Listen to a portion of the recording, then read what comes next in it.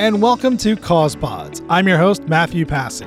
Here at CausePods, we have one simple mission: to highlight the amazing folks who are using podcasts as a way to raise awareness for good causes and make the world a better place, whether it's in their own local community or they're taking on global issues. Please visit us at causepods.org, where you can learn about our guest show, their favorite charitable cause, join our Facebook group with resources for cause-based podcasters, and find a link where you yourself could be a guest here on CausePods. Again, that's all at causepods.org. All right, folks, going to take you out to Seattle, Washington. We are joined by Tamina Watson. She is the host and creator of Tamina Talks Immigration. She's the founder of Watson Immigration Law. It's a Seattle-based law firm with immigration attorneys practicing exclusively here in the United States on immigration naturalization law. So you can imagine what our topic is going to be today. But Tamina, thank you so much for joining us here on CausePods. Matthew, I'm so grateful and honored to have the opportunity to speak with you. Oh, and it is our pleasure. This is certainly a topic we have not covered in the past on the show, so I'm excited to dive right into this. But I guess first off, what got you interested in wanting to work on immigration and naturalization cases as a lawyer? Like, did you know you wanted to be a lawyer and then you chose this, or was immigration a passion project and so you pursued the law in order to have a more powerful set of tools to work on this cause? That's a really good question. I always wanted to be a lawyer. That's all I cared about from the moment I could actually remember. But I wanted to do that in the UK, where I was born and raised. And life brought me to the United States. I met an amazing guy and I fell in love, and I eventually got married and moved here and now have kids. But when I moved here, I had to figure out how to be a lawyer again. You know, while you're a lawyer, like many other professions, if you move countries, you've got to become a professional lawyer all over again. So I was living in Washington State, where I still live, but I had a UK degree. And if Washington would allow me to be a lawyer again, I'd have to go to law school. And I wasn't going to go to law school anymore. And so I realized I could take the New York bar exams. So I took the New York bar exams. In this country, if you are practicing law, you must be licensed in that state. And so with the license of New York, living in Washington, I kind of got limited in what I could practice. And so immigration is a federal area of law, meaning that you could practice immigration law anywhere in the country with whatever license you have. And so that's what I ended up doing. But immigration was the one thing I didn't want to practice. Of all the areas of law, I didn't want to do immigration because I thought it was going to be heartbreaking every day, doing asylum law every day. And I just didn't know the depth and the breadth of the area. But I fell into it because I didn't have a lot of choices at the time. The third time it landed on my lap, I thought, I should just do this and see what happens. And that's when I realized, oh my gosh, I was made to practice immigration law. I had just gone through the US immigration system to get my own green card and live here and get, eventually got citizenship. I had seen immigration up close and personally in the UK where I lived. My parents were immigrants to the UK, so I grew up in a culturally diverse community, and I speak the languages and I lived in different countries. So altogether, it was a very good personal fit. And from a legal perspective, it's a very interesting, challenging, fast-moving area, and you're making an impact on people's lives immediately. I could be working with CEOs of companies to a battered spouse immediately. And all of those things means I can see the impact in real time, as opposed to keep pushing paper and not necessarily seeing the end of the transaction. I imagine because you married an American that your getting a visa, green card experience was much different and probably more seamless than some of the clients you work with. But what are some of the big issues, big challenges that you deal with on a regular basis with immigration law here in the States? That's a really good question. And yes, compared to all the paths that exist to get a green card and citizenship, getting married to a US citizen is generally the simpler option, as long as it's a real true relationship. Otherwise, I mean, don't do it. And so yes, I did go through that process, but it doesn't come with its own, it comes with its own challenges. And so, for example, at the time I couldn't travel. It took a long time to get the green card, not as long as it does these days. And you've got to really open up your entire life and, personal information. And so it has its own challenges, but it's a very fair thing for the government to ask when they're verifying whether this is a real relationship or not. When you said you couldn't travel, do you mean within the States, like you couldn't fly, or just like you couldn't go overseas and go visit home and things like that? Really good question. Thanks for picking that up. When you actually file for a green card in the US, depending on the type of, status you had before filing, while that is pending, if you leave the country, that form is considered abandoned. And so you have to get permission before you can leave. And that permission generally takes 4 to 6 months. Under COVID, it's taking significantly longer.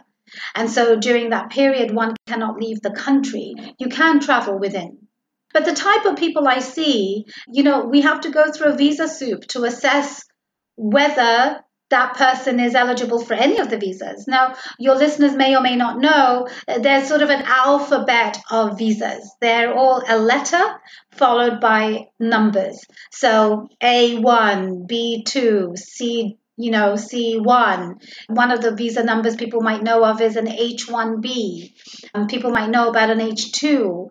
So it's always a letter followed by a number, but they all signify different things. The merit of the case could be: are you being sponsored by an employer, like an H1B, or are you being sponsored by a US citizen, like a K1, like a fiance visa? People might know the show 90 Days Fiance.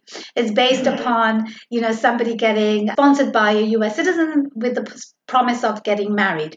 So the first thing I have to do is really assess what kind of visa or visas might be suitable, and you make a short list and then you narrow it down.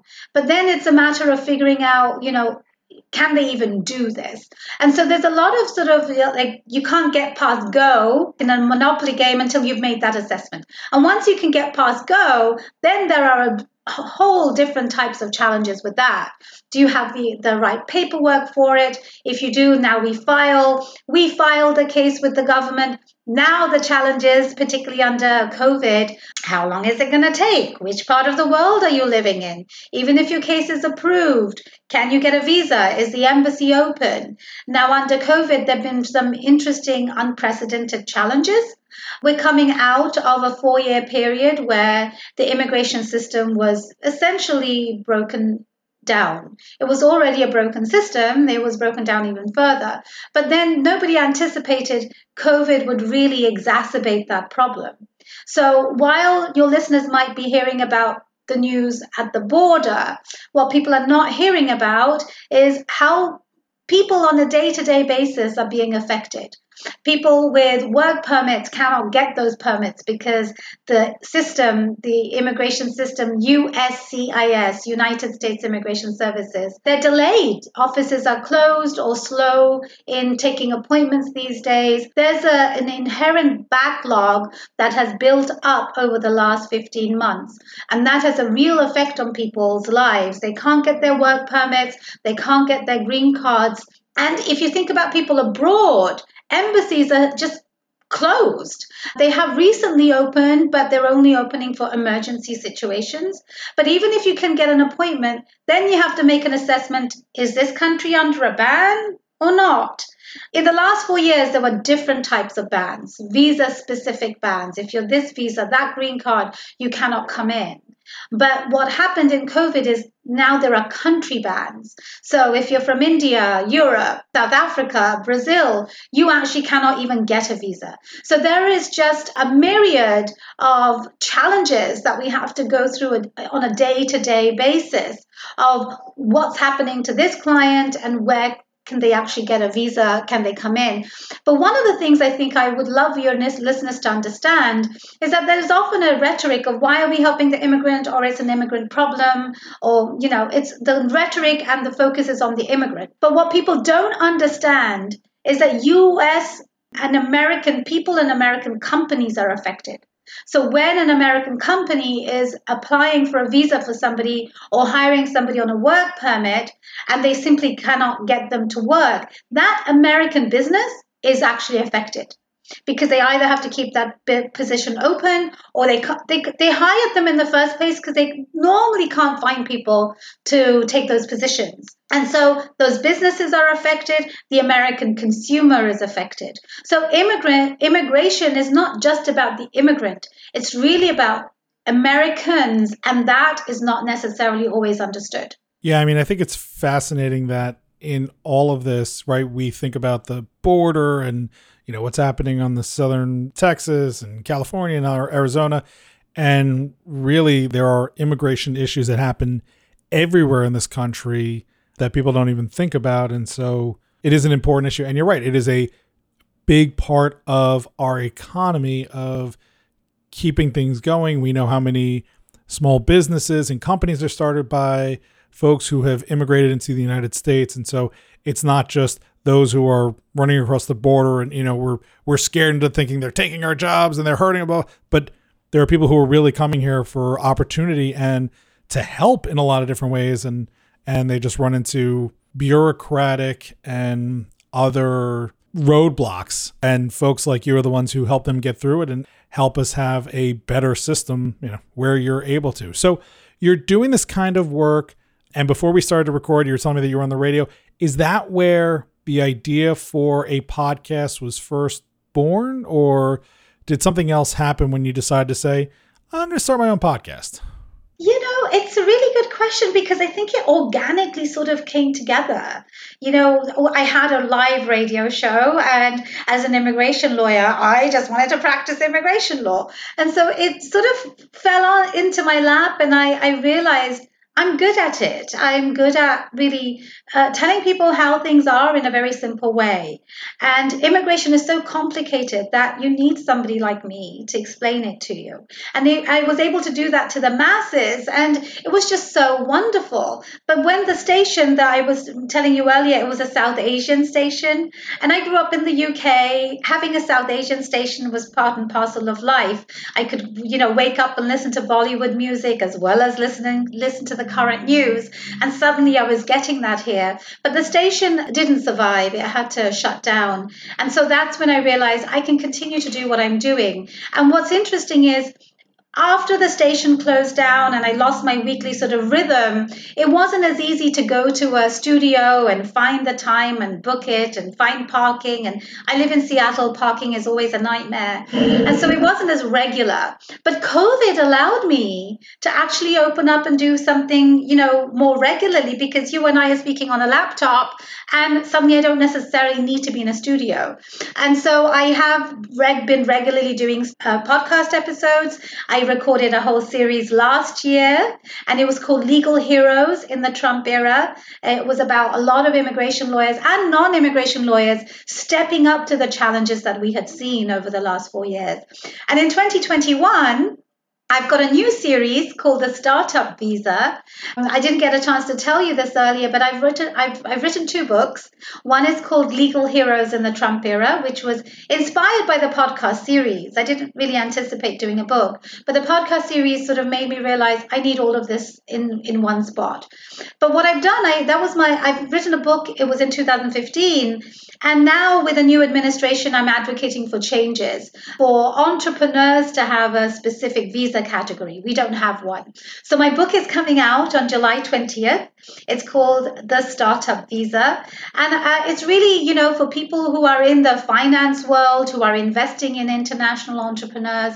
Often they can't really invest in these people because you don't know the certainty of their stay in the US. So a lot of investors, financiers, angels, accelerators, they want to invest in talent, innovative people who are bringing those new ideas to the US, and they just don't have a pathway. So this visa category that I'm advocating for, Biden administration started something, and people can read it in my book and my blog. But the new podcast series is to go with that. So the book comes out on July 20th, and the podcast series is already recorded, and it's up there. So it's really my way of educating, informing, advocating. Who would you say is your core audience for your content? And if it is folks who are immigrating to the United States or native to this country, like how difficult is it to find your audience? That's a really good question. My listeners vary. Often they are my clients and readers. I write a lot. I have a bi-weekly column in a law magazine called Above the Law. So I have a lot of lawyers who listen to my book, my podcast, but often lawmakers and policymakers do as well. But definitely advocates for change in the immigration space. So it's a varied crowd. And because I cover varied immigration topics, so I don't necessarily cover what's happening at the border. I don't necessarily talk about asylum day in, day out. I talk about the things that matter to my clients and to change immigration reform. Part of what I love to do is inspire people.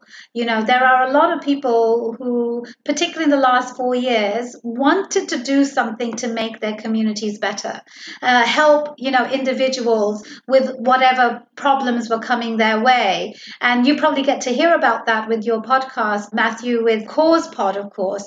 And what happens in these situations, people often are looking for ways to help, and they don't have time to create something new or figure out the idea that they have. But if you can create a pathway for them, they will use their spare time, whether it's 5 minutes or 5 hours, in that. And so, part of the previous series was really to inspire people. You are worried about something, go do something about it. Because you were doing radio before this, because you had a little bit of sense of media savvy, what were, if any, unique challenges to creating the podcast itself that you ran into? Or maybe just in general, any lessons that you've learned from doing this that you can share with other cause-based podcast creators or aspiring caused potters? Yeah, that's a really good question. It took me a while to sort of figure out what to do, because I would just turn up at my designated time at this beautiful studio with a wonderful producer who'd say 5, 4, 3, 2, 1, and I'd start talking,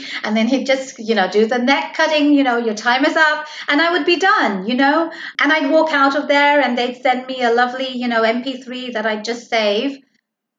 I felt I was spoiled without really realizing I was spoiled, because I could do my lawyering stuff on air. But once the station shut down, I really had to figure out, where do I go? What equipment do I use? How do I even talk to my guests? Because a lot of the guests would actually come in person to the studio.